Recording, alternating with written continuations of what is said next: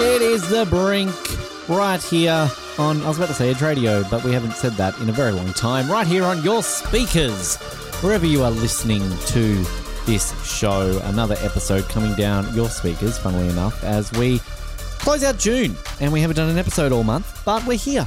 And it's been about a month since we've done one. So we're here now to bring you an episode and get excited and all the likes and everything along those lines. I just want to point out that at the beginning of this year, I think I said that if we didn't do as many episodes as we did last year, then there would be a problem and I would do something. I can't remember what I said. But the point is, we've eclipsed last year's episodes in this year. And we've actually stuck, and I'm pretty proud of this, to an episode a month, at least every month so far. So we've just snuck in this time around. But I believe that's the first time we have done that in a many long time. I can't speak properly. There's a reason why we don't do these weekly, apparently, as we go. But a bit of just a short, sharp episode for you today here on The Brink. I know you've been missing us for the last few weeks, but got a couple of good guests on the show today, a couple of regulars. Noah and Colin are joining us today in separate segments to bring you up to speed with some things happening in their lives. We've got a classic interview coming your way today, going back to 2011, a year that we had many big interviews in that year. And I'll also be playing a snippet of one of our sister shows to get you a little bit excited about why you should be listening to some of the other great content we put out there under the Brink umbrella that we always like to point out there with. But I just wanted to just quickly mention that if you're listening to this on release day, the 25th of June, 2023, hello in the future if you're maybe listening to us at a later date. But on this day, we have had 3 episodes of The Brink air. At least, 2 of The Brink, one of our sister shows in the history of our little umbrella and our network. So back in 2010, when Mr. Matt Stevenson was one of our co-hosts, we did an episode back then on the 25th of June. Fun times. Also on this day, on the 25th of June 2014, myself and Dakota, remember him, did an episode. And on that very same day, Dakota and I did an episode of the qualifying lap as well. So there you go. Fun time down memory lane and on this day section of The Brink and the Brink family. So perhaps you remember those episodes. I don't really remember those episodes, but I'm sure you do, because some people are maybe avid fans of this show over our close to 20-year history in various different forms. And if you are, hello. If not, well, welcome aboard. And perhaps you could just enjoy hearing this history. So fun fact for you, I'm full of them sometimes. I'm also full of other stuff, but that's another story. I'm going to press a magical button right now and we're going to transition into our next segment. So fun to be able to welcome back to the show a man who is in more countries in the last week than I've had hot chicken dinners. It's Noah Groves, fresh with blonde hair and a goatee and nice teeth. Hello, Noah.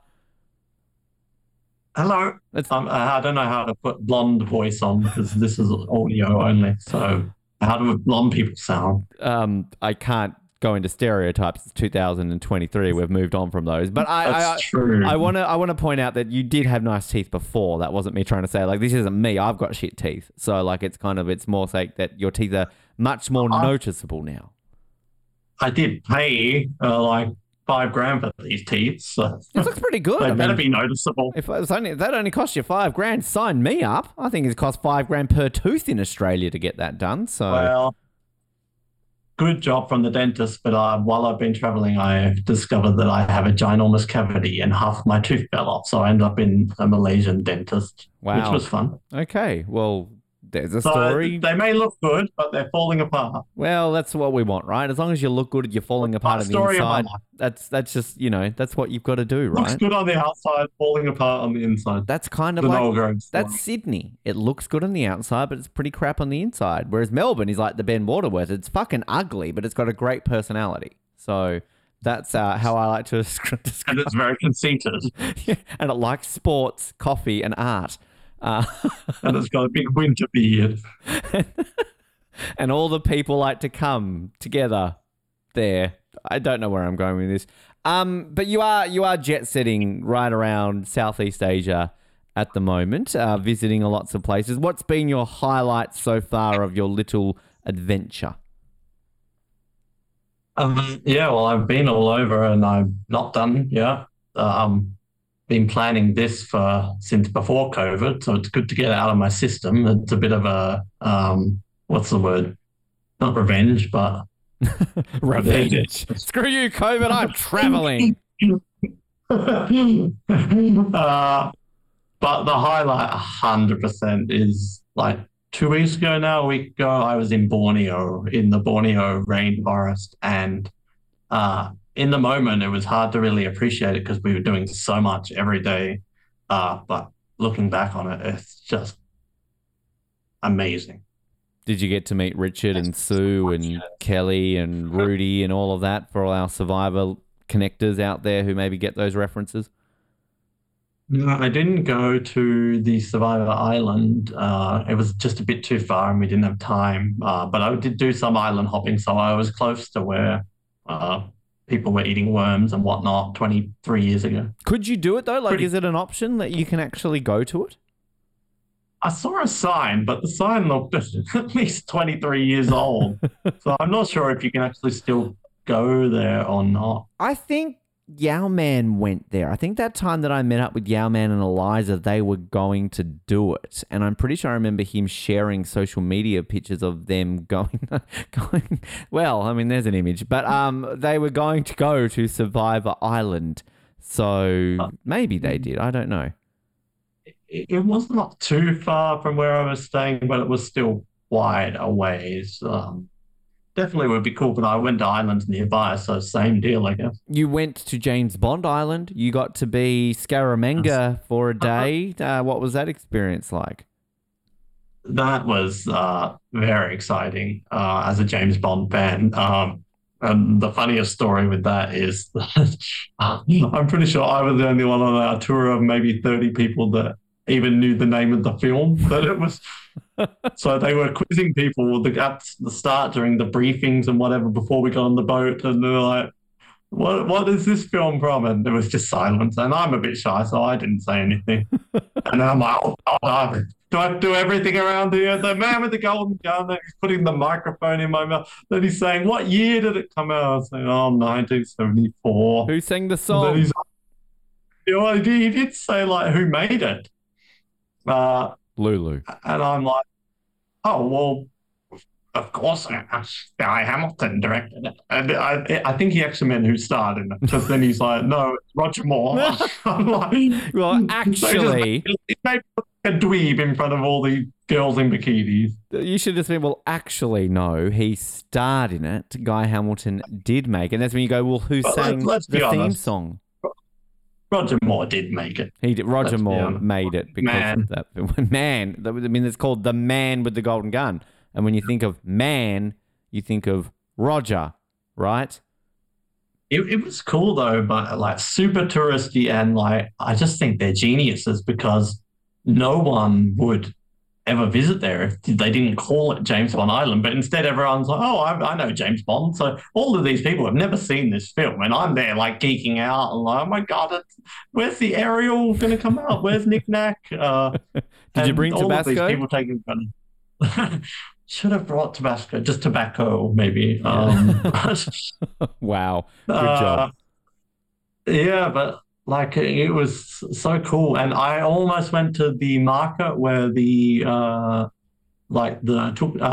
boy in the 50,000 baht type. But it apparently it's just super touristy and lame, and it was far out, so I didn't end up going. But I would have loved to have seen that too. Did you do PP Island? Yep. And what did you think? It was nice, very beautiful. But to harken back to our other show, not this show, James Bond Island way better than the beach. Don't tell me that. Hurts my feelings. I told you that. Don't get me wrong. The beach was beautiful, but it's a bit overhyped. Like, I think it's changed since I've been there because I think not long after I went, they actually closed it down. It's only, I think, recently opened up again in the last year or so because it was so overcrowded and tourists had damaged it so much. But when I went, of course, a certain person who shall not be named overrode my decision because we basically had one day to do a tour and we had like a person come to our hotel room. It's like, these are your options. You've got PP Islands, the movie The Beach with Leonardo DiCaprio, or James Bond Island. I'm like, hey, here we go. And she's like, oh, but this one looks prettier. And I'm like, but James Bond. And I ended up going, and I've still actually never seen the movie The Beach. I just also know it for that great song by All Saints, Pure Shores. But hey, sure. It's not The Bitch from now on. The Bitch. Yep. You're on fire today. The blonde hair's giving you some humor. Wow. There we go. Blondes have more fun. You do, apparently. But there you go. Yeah, but if you make it as a Bond fan, like it's very touristy, like crowded everywhere. But as a Bond fan, like it was special to me. Well, I know you've done Europe. I've never been to Europe, but I'm excited. I'm going to Europe next year, going to Paris for 20 nights, and going to try and recreate a view to a kill when I'm on top of the Eiffel Tower. So I'll get my parachute ready and chop a top off. And your taxi. Yeah, I'll get some butterflies kind of flying around. But in all seriousness, like I'm planning to go to London for like a day or two, and I legitimately was writing out things to do, and I'm like, see the MI6 building that I destroyed, quote, not destroyed. Along the Thames. Yep. Well, it's not enough. Steal a boat, my fishing boat. Break my shoulder on the what's called the O2 now, not the Millennium Dome. So fall into a net.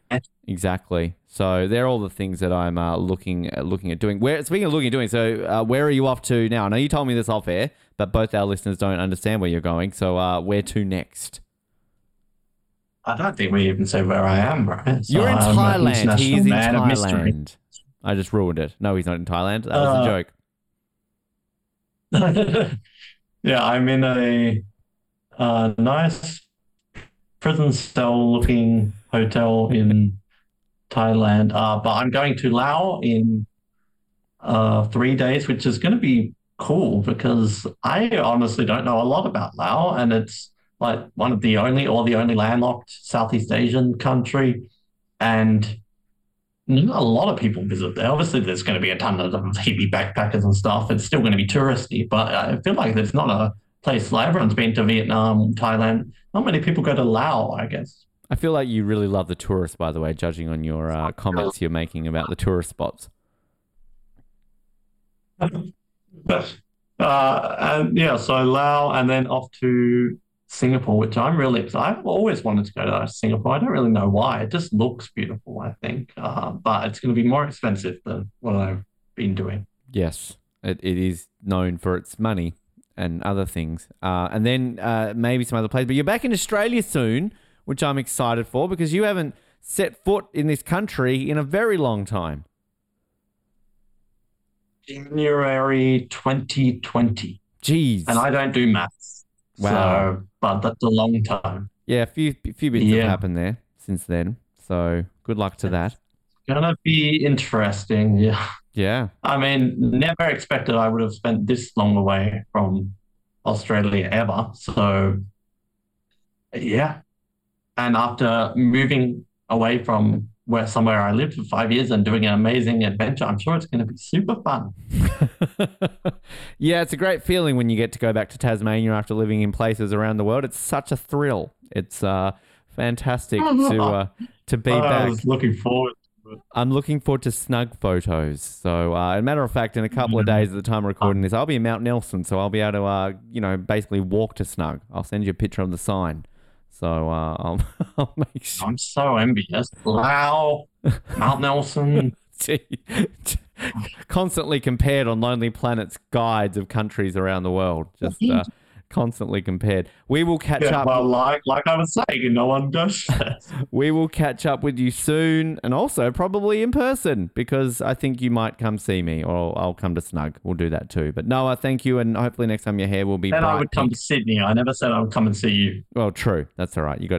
We forgot the blonde hair, good teeth. He's got real friends now. Doesn't even hang out with me. So sorry for assuming. Back in 2011, we had a very big year on the Brink when it came to a variety of different big-name guests. But in that very year, we interviewed our first, and if I'm not mistaken, only ever Grammy Award winner, the great Leo Sayer. Of course, had a myriad of hits along the years. Thunder in My Heart Again, You Make Me Feel Like Dancing. I'm sure you've heard of some of those ones, but an iconic singer. And we spoke to him back in 2011 about his tour of Hobart, coming in the Hobart that time around, and just his iconic career in general. It was a fun chat. You're going to hear that now. Let's go back to 2011 and hear our chat with the great Leo Sayer. Leo Sayer is one of the world's favourite singers and has been performing right across the world for the last 40 years. His smash hit You Make Me Feel Like Dancing went #1 in America and earned him a Grammy, and has helped him sell millions of records right across the globe. Leo is currently embarking on his 40th anniversary tour, which hits Hobart tonight, and I spoke to Leo about his amazing career, as well as about me potentially playing him in a movie one day. Leo, welcome to the program and to Edge Radio. Hi, you guys. Really very, very excited about coming back to Tasmania. It's been 2 years and feels like forever that we haven't been there. So it's going to be fun. I think definitely the fans too feel like it's been forever. Do you have a bit of a hidden passion for Tassie? You've been here, of course, before. Do you like the place? Yeah, we've always had fantastic shows, whether it's been at Rest Point or in the theatres. You know, I remember a fantastic show we did at Launceston Theatre, which was just went off. And I think there was a storm or something, so we had to spend an extra day. This is a long time ago, but we had to spend an extra day in Launceston, and during that day I was just feted by everybody saying, "You, the greatest show we've seen." So that's kind of Tasmanian hospitality, and I think it always stays with you, you know. We have a passion, I think, for big-name artists such as yourself, Leo, because we do tend to miss out. It's been getting better recently with a lot of the big names that have been coming down here, but when someone such as yourself comes down here, we all come out and support you, and it's fantastic to get this entertainment here in Hobart. Well, sometimes the promoters forget about it. I suppose it's the logistic of one more plane flight, you know, because you can't really sort of, take a ferry, can you? Oh, well. So you can do, but it's a bit rough. It is a little bit. It can be, but I think it's always special when we get a chance to go down there, and I think that things are very relaxed as well on the island. I think that's the core factor that really makes every show good. Yeah, and we were saying very relaxed people down here, not as spoiled as some of the people up there on the mainland. As much as we love you guys up there, we've got our own hidden paradise down here, I think, Leo. I know. But we've had a fantastic year. We've been touring everywhere. It's just great. I mean, this is... last weekend we did show 55 out of all the band shows. So it's just been crazy. And... we've been seeing places and getting to places like, in northern Queensland and northern South Australia and the far west that we've never been before. And, meeting fabulous audiences that really, it gives you a kind of relevance, to all Australia. It's a time when you turn around and say, yes, really, I am Australian. So I think like an Australian now. All of the sort of international act status is kind of still there, I guess, but it's as if I'm a local. I actually say I'm Australian to everybody now. Thinking like an Australian. So what does that mean? You actually go for the Wallabies now in the World Cup at the moment, do you, Leo? Kind of, yeah. I always went for the cricket team. Although I've got to say, I don't know, there's this kind of underdog thing about Wales, which is very exciting at the moment when it comes to the rugby, because, I always remember the traditions of Welsh rugby, and it was always so important to them. It's an interesting competition, though. I think it's one of the best World Cups for ages, I've got to say. It's so tightly fought, and I think that what's interesting now is, I think it happens all the way through sport.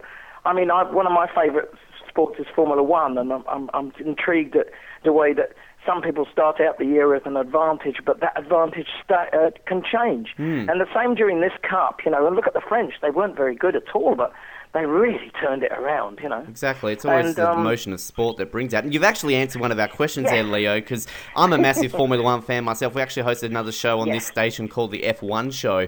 And I've actually wanting to get your opinions on the season. We've just seen Sebastian Vettel wrap up the championship. And pretty cleanly done. Very much so. What are your thoughts on the season this year? And also Mark Webber, do you think he's going to be champion one year, Leo? Yeah, I just think that things have kind of slightly changed this year because they really...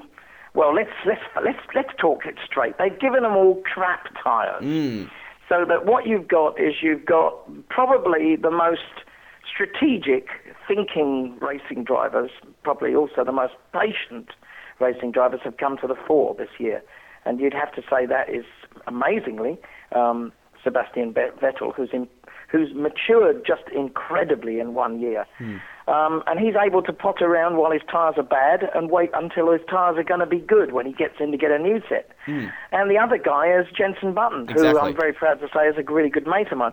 But they think, you see, a little bit out of the box. But I don't know. I'm a little bit critical these days. I don't think it's pure racing. I think that that's what's affected the pure racers in there, and I'm saying people like Mark Webber and Lewis Hamilton, and I think that they're suffering this year because basically of these very silly tyre rules. And DRS, KERS, they sort of add a sort of artificial element to it, don't they? Well, I think that these guys are all pretty much geniuses with hand-eye coordination, so they can handle all those things fine. I don't think a single person has complained about the toys that they get to play with in the cockpit that can make the car good. But I think that where it's very restricting is that you want to just drive flat out all the way, and everybody is kind of telling them from the pits, to just take it easy this lap and don't go slow, and and you see ridiculous things happening, like somebody passing somebody that they've been trying to pass for about 20 laps, and then all of a sudden diving in the pits. Yeah. So they lose the advantage they just got, and I think that is very unexplainable to the public. So I would just think, in fact, I put a message out to a couple of friends the other day, and I just said, look, now the championship's wrapped up, why don't they just give them some decent tyres and let them fight it out? It would be very nice. I think we're going to see a bit more exciting racing, hopefully, by the end of the year. Nothing really to lose, so hopefully... No, look, you'll always have exciting racing, but I don't think you can construct racing. Exactly. And that's what's going wrong, I think. Yeah. It's all being constructed by rules and regulations and formulas.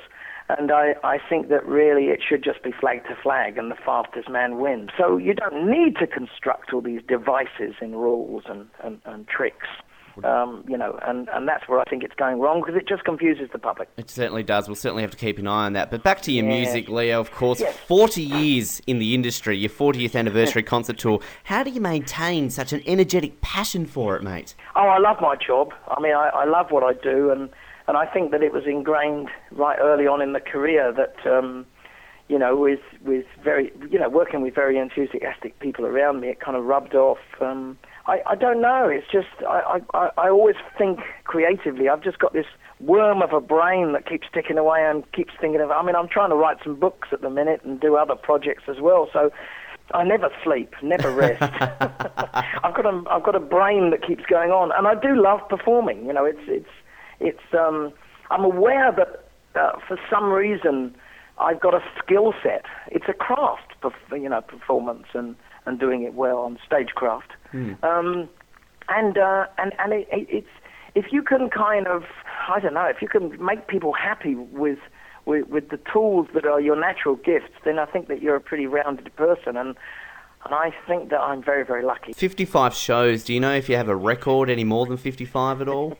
I think this year will top it. I think this will be the year that I do more shows than my age. Wow. And since my age has accumulated, pretty much to 63, I think, I'm counting about, including the charity shows that I've done and the one-man shows and everything, I think there's 66 this year. Wow. So it's an extraordinary, it'll be a nice thing to kind of look back on. You got to look at some of these younger performances. They struggle to get to about 20 in a tour sometimes.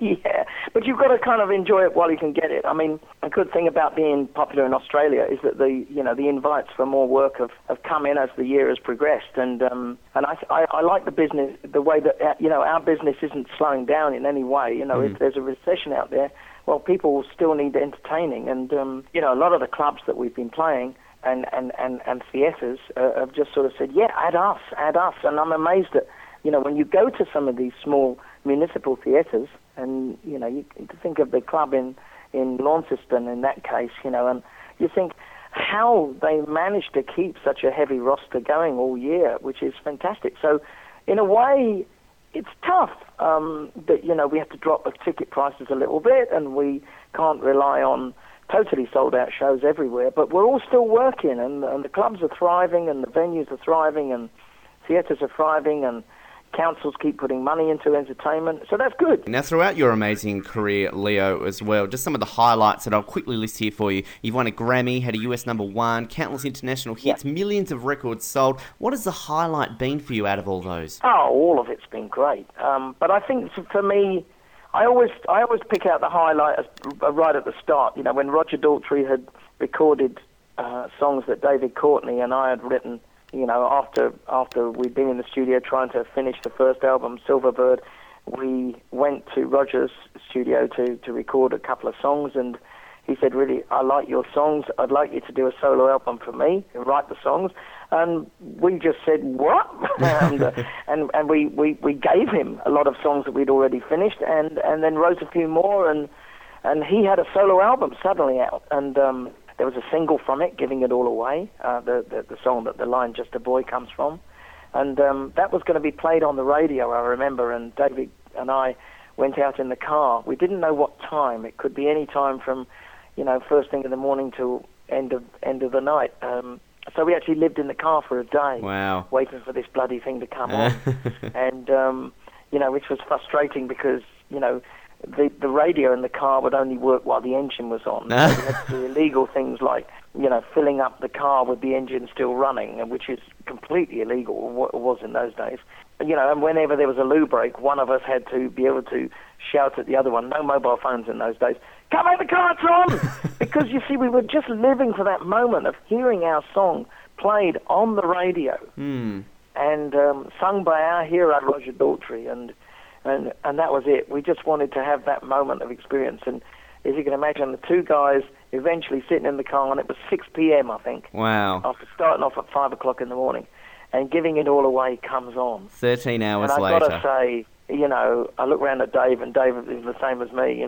It was spine-tingling. There's a movie in that there somewhere, Leo. There is, isn't there? Two guys in a car.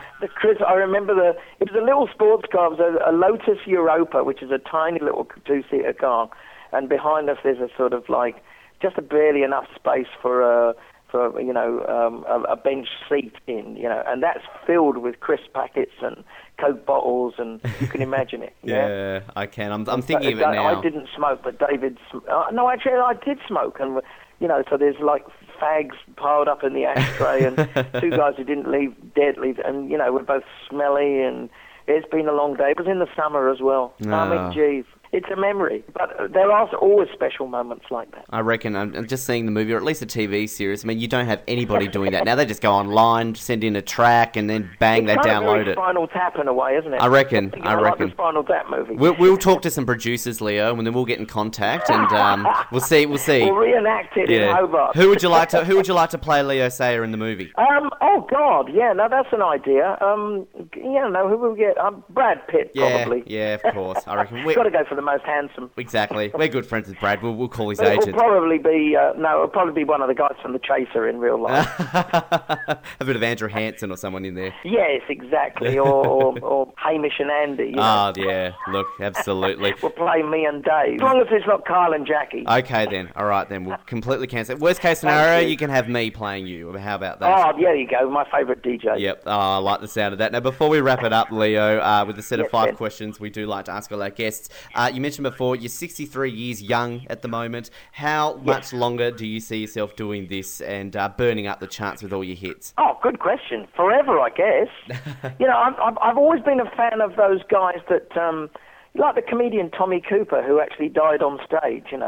I love the ethic that you sing till you drop. And that's really sort of, I'll be happy to do that. Look, my health is good. I seem to be, able to look younger than my age. Everybody seems to think I'm younger than I am. I have my adrenaline and all running and pumping really good. Ironically, that's what killed my dad. He couldn't raise any adrenaline, and when he died, of cancer, unfortunately. So I've inherited all of his. I've got optimism galore. I still love what I'm doing. I'm writing new songs at the minute, new album soon. Yeah, it just goes on, really. I just see it going on and growing and growing and growing. That's what we like to hear, Leo. Well, now we're going to wrap it up with a set of 5 questions we do like to ask our guests. The easiest questions you will get in your entire career, Leo. I guarantee you that. This is going to be tough. Well, look, the toughest... I've got moments because I've got to be off running in a moment. Well, look, here we go. We're going to wrap this up. Question number 1. What is your favourite type of cheese? Oh, English cheddar. English cheddar. Nice and easy. I like the sound of that, Leo. I think that's the first English cheddar we've had on this program. So, yes, jolly. I love cheddar, yeah. We'll add that to the list. Question number 2. Are you a folder or a scruncher? Folder. Folder. Yes, smart people. Yes, definitely a folder. Neatness every time. Absolutely. Growing up, Leo Sayer, who was your childhood celebrity crush? My childhood celebrity crush? Wow. I think it was Brigitte Bardot. Oh, right. Okay, yes. Yeah, she was just so exotic. And growing up in England and everybody telling you that France was the enemy, but no, it was fascinating. No, I'd go there. French was wonderful. Yeah, one thing the French have produced that is good. Also, growing up, what was your dream job, Leo? My dream job? Oh, fighter pilot. Oh, right. Yeah, totally. I mean, I just wanted to be a fighter pilot. You could still achieve that. Next good would be racing driver, but fighter pilot was really it. Have a chat to Jensen. I'm sure and kind of, really flying a Spitfire in the Battle of Britain, that would have been it for me. You should have a chat to Jensen and get him to swap careers for one weekend or something like that. I think actually, funny enough, he always wanted to be a fighter pilot as well. From conversations with him, we're both playing mad. The need for speed, I think, there, Leo. The final question here on the program: when it comes to lollies, do you like to suck on them and save the flavour, or do you just go straight in for the crunch? I'd like to save the flavour, but I must admit I'm a cruncher. Whenever I'm given boiled sweets or something, I tend to crunch straight in. Not good for your teeth either, but, and then I'm just thinking, see, that's the next interview coming in. That's the final question anyway, Leo. It's been an absolute pleasure. Looking forward to seeing you. Tonight in Hobart. The good, the bad, the ugly brings us out. Perfect way to wrap it up. See you tonight at the casino, mate. Enjoy the rest of your time, and thank you for being on Edge. Always exciting to talk to a man who goes, hey, about his country that he loves. It's Canada, if you don't know the national anthems of the world, I think. Is that Canada? It's Canada. I just always need to check. Definitely is Canada. Definitely is breast Canada. Colin Hilding, welcome back to the Brink. Oh, thank you, and thank you for playing my walk-up music. Yes, would that be your walk-up music if you were a person who did walk-up things? I would think that, or something from Hall & Oates. Of course, why wouldn't it be Hall & Oates? Every Canadian's correct answer. They're not Canadian, though, are they, Hall & Oates? They're American, No, right? they're not. Right, do you know whereabouts? I started using that, I'm assuming Chicago, Philadelphia, I think. Something like that. I'm assuming Chicago. Philadelphia, I think. I was listening to Hall & Oates, and one of my twins, Remy, is like very in your face with everything, like panicky with everything. So literally one day, as he was yelling in my face, and I've got like a Hall & Oates song, I just shoved the phone in his face, like, hey, Hall & Oates! And he started getting into doing that. So now anytime he gets loud, I'm just like, Hall & Oates! And I'll just play a Hall & Oates song. As everybody should. They are from Philadelphia. So there we go. Very close to Chicago, and the fact that they're both in America. So that's good for them. A few things to touch on. First of all, last time we spoke to you, you were going to the basketball. And you went to the basketball. So what happened? I did. We won, and then we lost. There's been more than one game. Moving on then. I mean, there have been many minor league basketball leagues over the years. I think even a couple of Canadian ones. Most of them kind of fold after a couple of years, but there's this one new league, CEBL, Canadian Elite Basketball League, that started 5 years ago, and I don't know why it took them so long to give Winnipeg a team.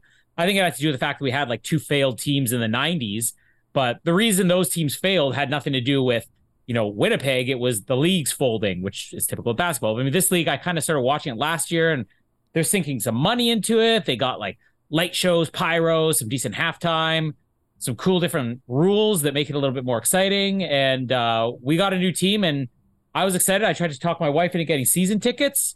She said no. I went to first game. Did it anyway. I went to just the first game with my nephew. It was really going to be Jamie, but then she said I couldn't care less about basketball. My nephew and I are like, okay, we're obsessed with this team. We're obsessed with this league. We subscribed to the streaming service. I told Jamie, you got to come with me the next game. She came with me the next one. And everybody's won over by this. I mean, even Jamie, who couldn't care less about basketball, she's like, that was actually really good. Yeah, I wonder why. And who are the attractive ones? She's got a couple of them. She was Googling them during the game. But I mean, I think the craziest thing is that this league, has been doing better than most minor league basketball leagues in Canada. Maybe good attendance would be 2,000-3,000 people. Winnipeg, we're the first city that actually is done in a proper arena. And for the seating they had actually planned out for our team, the Sea Bears, we sold it out, and then they opened up new seats. I think it was like 7,700 people at the first game, which like shattered the league's all-time record, almost doubled the league's all-time record. The second game I went to, there were slightly less, maybe about 7,000. I mean, basically, Winnipeg's just turned into a new basketball city. I mean, we're actually drawing more with our minor league basketball team than we are our minor league hockey team, which is crazy. Well, that's because they wanted to get rid of the rabble who were dropping pucks on the ice. And they're like, oh, we're not going to see that team anymore. Disgusting. I'm seeing here that currently the Winnipeg Sea Bears are second in the Western Conference behind the Calgary Surge, which is good. But you're also ahead of the Edmonton Stingers, the Vancouver Bandits, and the Saskatchewan Rattlers. I'm just loving Saskatchewan. I do love the name of all the mascots here. So in the Eastern Conference, you got the Ottawa Blackjacks, the Niagara River Lions, the Brampton Honey Badgers, the Scarborough Shooting Stars, and the Montreal Alliance. So obviously all the good mascots are clearly taken. Where's the Toronto team? Is Scarborough and Brampton technically Toronto? Yeah, like Scarborough's basically a suburb of Toronto anyways. I don't know why they decided they wouldn't just make it a Toronto team, maybe just to give Scarborough pulled in like nobody. Like I watched the season opener that Scarborough had, and there might have been like, I don't know, 150 people there in comparison to like 7,000 here in Winnipeg. So who knows how long they're going to last. It took them a while to get Raptors on board there, I think, Colin. So I think they're just going, oh, we've only got another team. True. What's going on? They've got competition there, I guess. But I think one of the cool things about the CBL basketball is you guarantee the game's going to end a winning shot, because they basically have this rule, which I don't know if this has been used in any international play or anything, but when you get the first time that there's a stoppage under 4 minutes, they basically wipe out the clock and then they set a target score. So if Winnipeg is in the lead 84-75 and it's at 3 minutes and 58 seconds, they now say the target score is 93 and the first team to get to 93 wins. And wow. it works. Well, it actually works really well because you're not going to have any teams who are just running down the clock because they have a big lead. And I've seen multiple games where a team has come from behind, maybe 20 points behind. The first game, the home game that Winnipeg had, we were up by like, I think 13 points when they set the target score. So we only had 9 to go and the other team had 22 to go. They ended up tying us with like 1 shot left. So basically you get the winning shot and you win.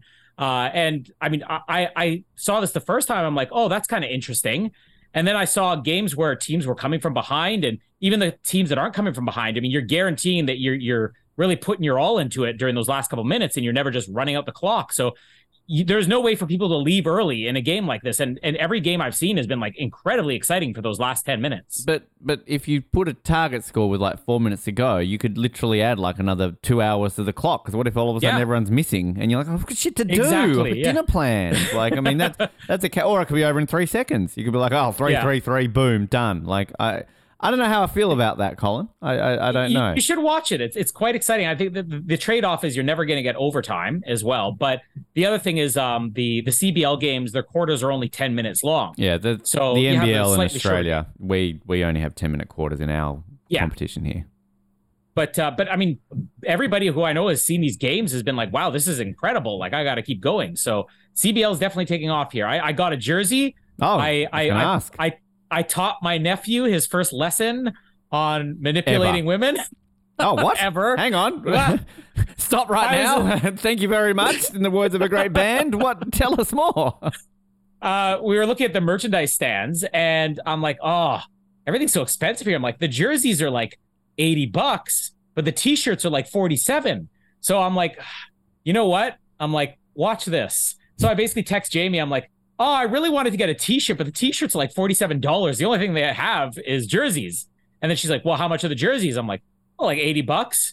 Like, well, that's not that much of a difference in price. If you want to get one, I think you should. Like, I told my nephew, like, if I just come out and said, I'm buying a jersey or come home with it, she'd be like, that's $80. But if you pose to her, oh, I really wanted to get this cheaper item, but it's way too expensive. The jerseys, however, she can do the math on, not that much more. Well, I mean, that is actually quite a cheap jersey, I will say. $80 for a basketball jersey is a bargain. But I also do love that you're teaching people how to manipulate women. That's good. That's always nice. That's right. And I'm also a little bit concerned of how much permission you always need to get from your wife. Come on, Colin, be a man! Well, see, this is also the trade-off being married. You make sure to ask permission even if you know she's going to say yes. And the next time she spends without asking you, you'll be like, hold on a second. Remember that basketball game where I asked for permission and then you went out and you spent $400 on something you didn't need? Let's have a little bit of like little bit of a trade-off here. In my experience of marriage, Colin, women don't ask permission and they do what they want. So that's just my experience. But hey, different for everyone. For all of us. Different for everyone. Exciting. I'm looking at the merchandise store here right now, and I'm seeing the jerseys and this trend of the gold chain, the Sea Bears chain you can get. Oh, yeah. The hats. I don't know how I feel about your logo. Like, it's a nice logo, don't get me wrong, but like the bear just kind of looks like it's going like, what's up?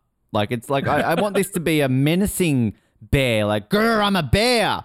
I'm from the sea, which is so close to Winnipeg. Because when I think of Winnipeg and Manitoba, I think the ocean. So, like, honestly, I think some of these mascots have maybe gotten around the wrong way. Maybe it should be the Vancouver Sea Bears, maybe the Winnipeg Bandits. I don't know where the Sea Bears comes into Winnipeg. Yeah, I mean, really, it's a polar bear. So why they didn't just call it the polar bear, I don't know. The Winnipeg Polar Bears. but like the whole idea of the bear is actually a throwback to our original basketball team, the Thunder, from the early 90s, which people... Thunder and Sea Bears often related. Yep. Exactly, yeah. But the mascot was like, you should look up the Winnipeg Thunder logo. Now, there's a bear with some attitude, like I think you're looking for. But yeah, I mean, they just figured we're not going to use the Thunder again, but we have a bear on there. Let's just add C. Oh, look at that bear. Because it makes it sound exotic. I'm going to rip your dick off. It is. It's ripping a basket. Like, give me the basketball. Which is interesting because we had that when Tasmania got a team back in the NBL a few years back. Like, traditionally, we were the Devils. Devils, it's Tasmania. It's our iconic symbol. And then when they folded in the 90s, basically that sort of was always kept alive. But then our Australian rules football team sort of took it on board. And now that when we got back in the NBL, they wanted the Devils, but the bid for us to get an AFL team had sort of said, hey, but we want the Devils. So we're like, okay, we'll be ants. We're the Jack Jumpers. Which, the ants? Well, the Jack Jumpers is a type of ant. It's a vicious ant, which over the years I've become used to more now. So now that we've gotten the AFL team, it hasn't been formally announced, but it's expected that we will be the Devils because apparently there's a bit of legal wrangling we've got to do with Warner Brothers because they're like, hey, we own the trademark to the Devils. And we're like, hey, you stole it from us, you pricks. Where's our money for it? And they're like, okay, maybe we'll negotiate. I already know the negotiations are going to end up in you being called the Sea Devils. Yeah. I think that'll be the trade. Well, the one that there's like a comedy group, which we played on this show a couple of weeks back with Josh, is that they were... we've got like this weird, it's like a native hen. It's a weird little bird that just walks around and pecks shit. It's not that great. But there's a nickname for it. It's called the Turbo Chooks. So they were talking about calling us the Tassie Turbo Chooks, which no, it's fun, but no. You also like to run, which is nice. And you ran a half marathon against Olympians. Yes. And you got beaten by them. So how was that? That was fun. I mean, I try to do 3 main half marathons per year here in Winnipeg. You could just do one full one, and then that way you half your workload, Colin. Just saying. Yeah, I mean, and you only have to pay one fee. That's actually a great idea. I should take running tips from Ben more often. But it's up economy at the moment, Colin. I'm trying to save you money for more jerseys. But this year I kind of expanded, and I'm doing 5 this year. The Manitoba Marathon, which one that just passed, is like the biggest one. I mean, we basically will get people from around the world that come here. Why they come here, I wondered, and then through a couple of interviews, the Sea Bears, they come to see the Sea Bears in person. But through a couple of interviews that some of the out-of-town athletes have had, they basically said, yeah, Winnipeg is nice and flat. There's no hills, so it makes for an easier course. But, I mean, there were like 7,700 people that ran in this one, and the Olympians, who are marathon Olympians, like full marathon, I guess they kind of use half marathons as kind of a warm-up for some of the bigger events. And this year, well, for the last couple of years, Winnipeg has had the half marathon championships, like the Canadian National Championships. Because of the pandemic, we missed most of the ones we had already signed up to get. So they kind of extended to this year, and we get at least one more.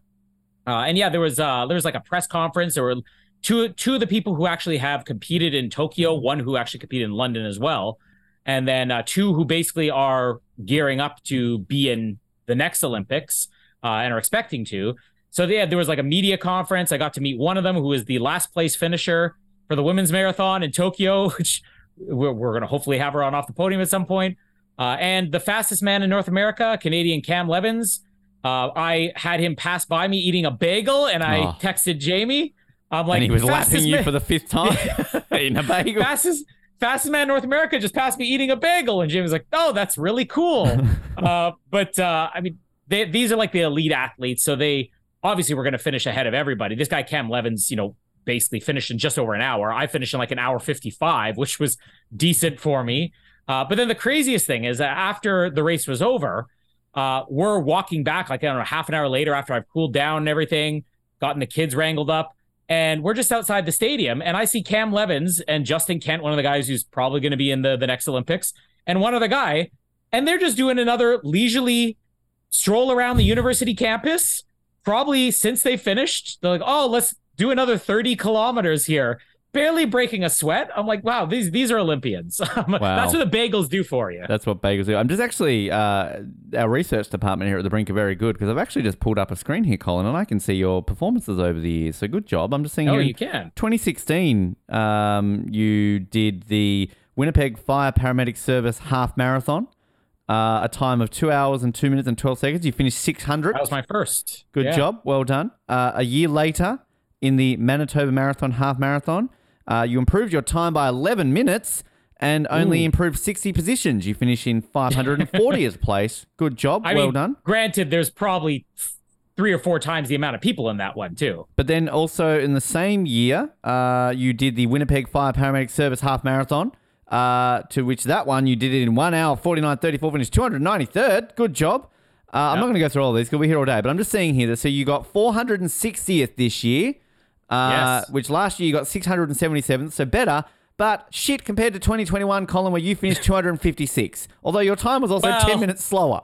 So let's also put an asterisk on that. That was when they opened after the pandemic, so they had like, I don't know, a quarter of the capacity that they could take. The one last year though, that's the crazy one, because we had like an insane heat wave leading up to that, and then the day of. There was basically like warnings, okay, we're advising people, if you're not prepared for this, don't run. And at 7 a.m., it was 27 degrees. That wasn't even including the humidity. With the humidity, it was over 30. And by the time I finished, it was like 35 degrees was the temperature. And that was only like 2 hours later. They had actually shut down the marathon. I basically had just passed the point where they started telling people, like stopping them on the course, saying, we're closing up. The temperature is too high right now. We're not advising people to continue. So of the whatever place I was last year, which was like 2 hours and 18 minutes, I'm impressed just that I finished that one. That was like the worst ever. And that's one that almost everybody was talking about this year. Coming into this year, because of how bad last year was with the heat, they were sending daily weather updates to everybody who was registered.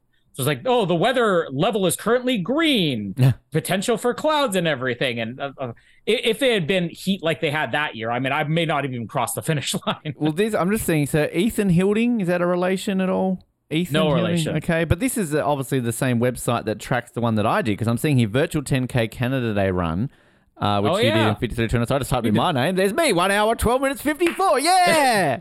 Wait, what was mine? 53:29. There we go. So what, 19 minutes off? Good job. Around there? Yeah. 21? And I'm about to do a 14K in like 6 weeks. So there you go. Before we let you go, Toronto didn't win the Stanley Cup. We knew that was going to happen. But Vegas did, which, I mean, again, as a Toronto fan who hasn't won it in like 60 odd years, as a Canadian who they haven't won a Stanley Cup in like 30 years, how do you feel about a franchise that's been in existence for 6 years? Going like, hey, everyone, we won a Stanley Cup. Suck at everyone else. I felt good until you phrase it that way, so thanks. You're welcome, Canada. You're welcome. I mean, I was pulling for Florida because they were the ones that beat the Leafs, and they were kind of the underdogs for this entire thing. But I mean, the fact that an expansion team can make the Stanley Cup Finals twice and actually win it within their first 6 years, I mean, I think anybody has to applaud that.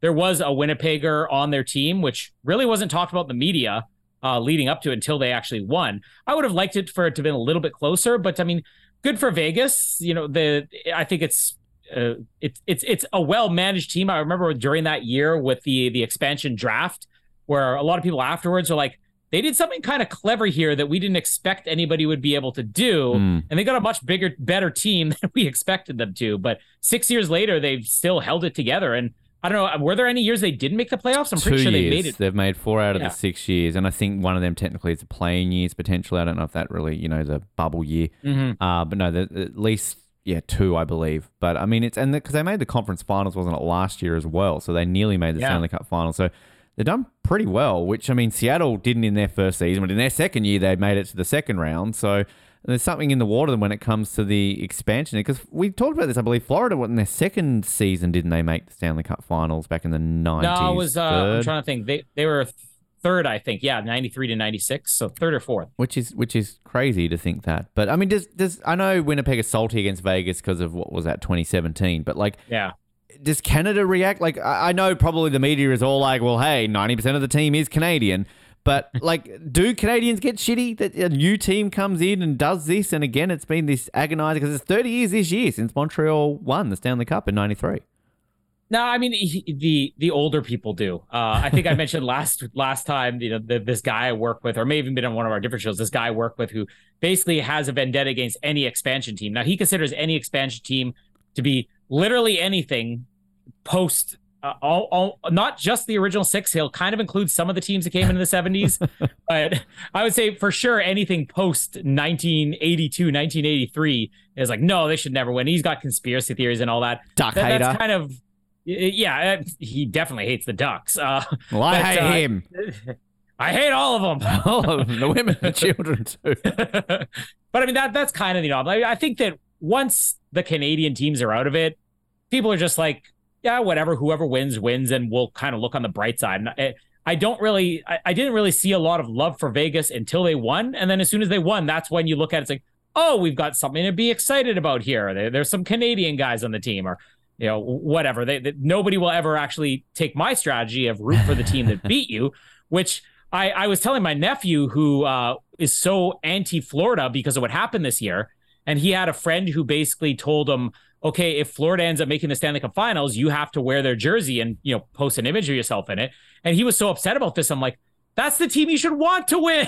I don't know how many times I've been here saying the exact same thing. I can't do that. If they beat your team and they win the whole thing, you're okay for losing. Yeah, I can't do that. I'm sorry. I mean, in the basketball, I guess the Heat knocked out the Bulls, who knocked out the Raptors. So, I mean, kind of it was a long-standing one. But, it was all good for South Florida. They had both teams in the NBA Finals and the Stanley Cup Finals, and both lost. So, bad there. Just one thing I want to touch on, though, really quickly is I love this kind of thing that could happen in the NHL right now. So, the Arizona Coyotes, who are without a stadium, and the rumors are that they will be relocating, but somehow they keep surviving. They're the one team that always survives. Good for them.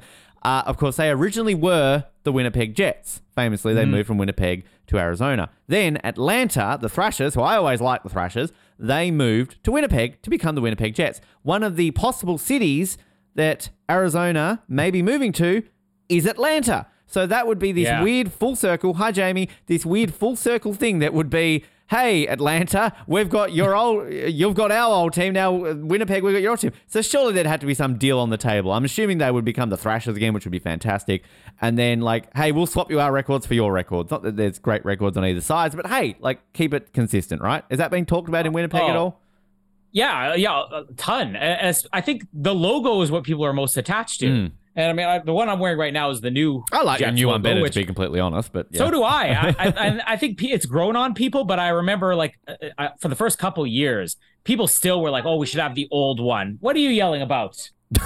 Yes, even she's like, the old one's way better. But what are you yelling about, woman? Let me get season tickets. All right, thank you for your input.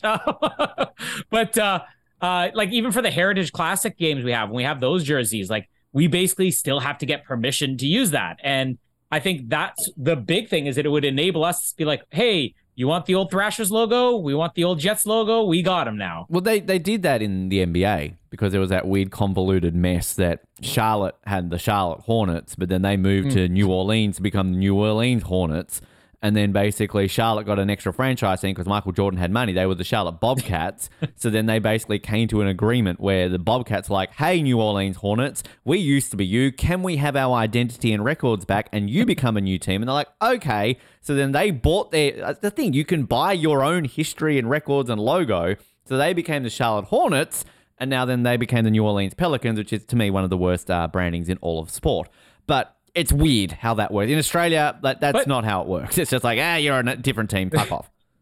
But for the original Jets, that I think made the conference finals once with Phoenix, and the new Jets who've made the conference finals once, I mean, what really is the negative side to trading off, right? Yeah. It's not like you're saying we're losing a Stanley Cup or they're gaining one. And I'd be fascinated if they would allow that to because I don't know because I know there is a passionate fan base of hockey in Atlanta. They've lost 2 teams to Canada. But would they then want to become the Thrashers again? Because I guess technically they're the Flames. They were the Flames when they first got it, and that's obviously Calgary now. So, I mean, would they just be the Atlanta Coyotes? But realistically, if it happens, I think it's more likely going to be Houston or Kansas City. They're the kind of the main, Salt Lake City. Apparently, the owner of the Jazz is really keen to get them there. I'm pushing for Quebec City. I want it to be Quebec City. I want the Nordiques back. But even just Quebec City. I want another Canadian team. 8 Canadian teams. That makes more sense, doesn't it? I am. We're probably going to talk about this eventually at some point. It may just be on a Patreon episode. But the Canadian movie Blackberry, about the Canadian company Blackberry.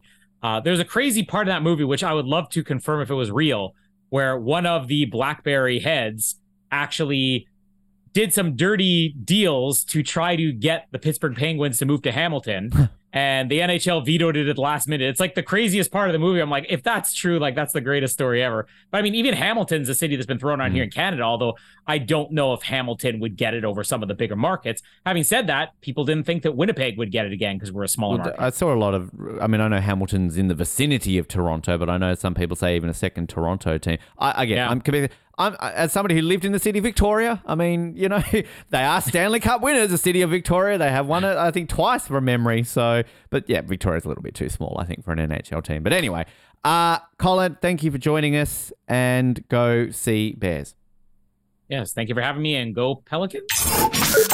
With Colin out of the way, you're about to hear him again, because this is an opportunity for us to play a little clip from one of our shows that we do here under the Brink umbrella. Of course, the Oz Network, we do a lot more frequent episodes on that if you want to hear our voices and hear us talk about TV and movies along the way.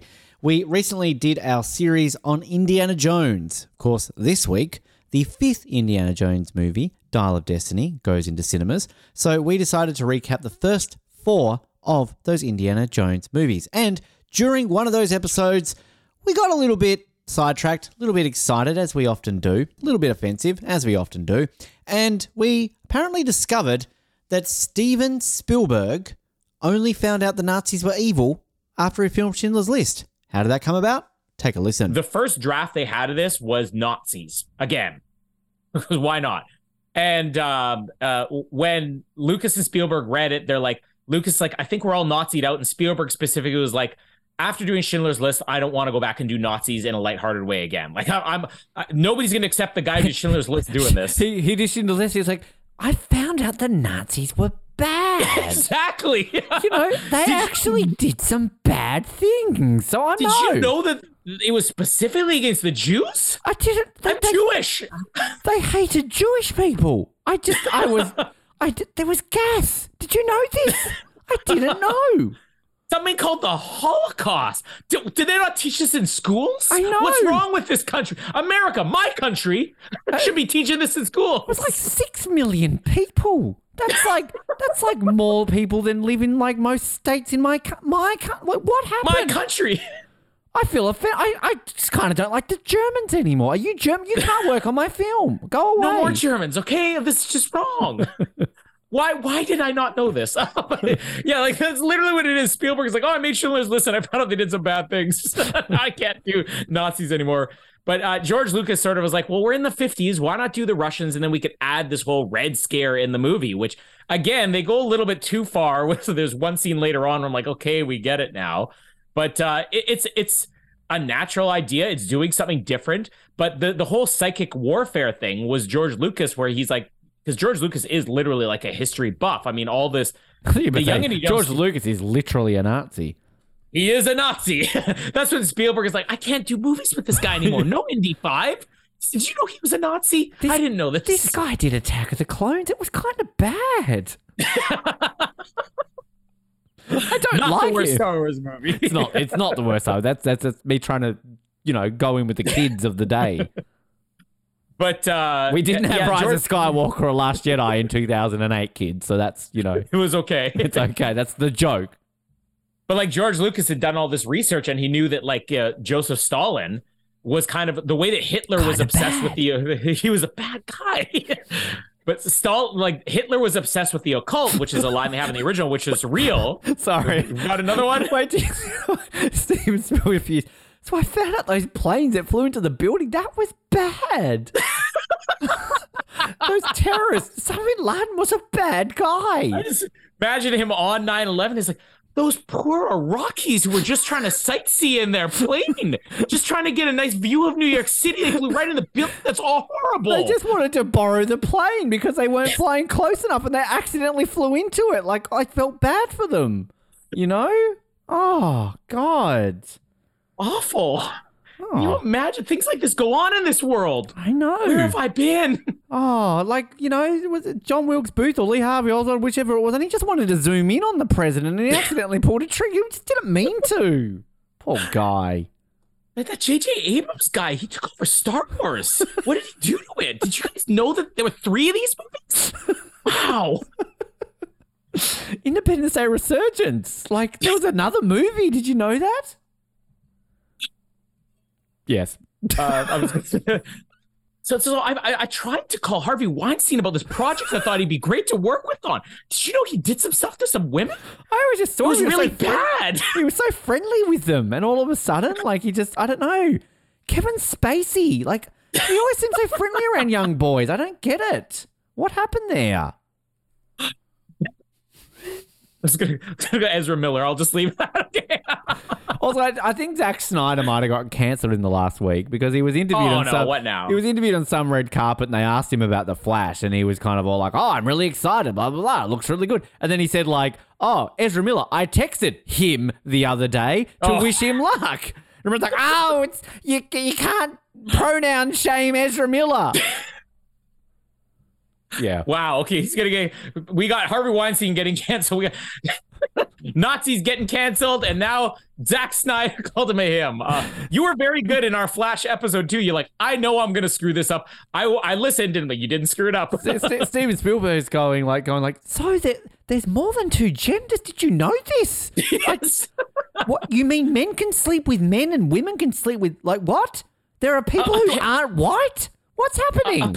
Apparently being gay is okay now. When did this happen? You can get abortions? What? Well. Did you know that women can vote? Tate, have you been voting this whole time? I didn't realize. You know those people who've got picking cotton? That's illegal now. Can we cancel that shipment from Africa that we've got coming in? I don't think we're allowed to do that anymore. I didn't know. I was about to invade that country down south and take it for my own. Was that too far? We're done, Stephen. We're sorry. We really are sorry, Stephen. I know he's an avid listener to this show, so probably not anymore. But hey, Colin and I had fun, and that's the main thing. All right. Time for me to clap my hands and get excited because we are closing it out for another episode of The Brink. As always, thanks for tuning in. You can listen to this show whenever we decide to pop it out there, apparently. Hopefully, we'll have some more regular ones coming your way soon. We always say that at the end of every episode. But again, we're doing better than we've done the last couple of years, people. So I think we're doing very well on that aspect of things. Nick's lined up. We're going to get Nick back on the show to talk very, very soon. Casey lined up. Josh coming back as well. So plenty of people to get back on the show and learn about some fun things happening around the world because life is exciting, right? If you like hearing my voice on other shows, as I've alluded to plenty of times in this episode, we've got shows like The Oz Network, Off the Podium, 007, Euros Vision, Australian Survivor Archives. There are other shows out there, so stay tuned to them, hear my voice on more regular occasions as well. But if you like this show and want to stay up to date, like, subscribe, do all the regular things on all the podcast channels, send us some feedback. We'd love to hear from you, and we appreciate your support wherever you are listening to around the world. Thanks to Noah, thanks to Colin for joining us on the show today. My name is Ben. As always, keep sucking those oranges, Hobart, and good night.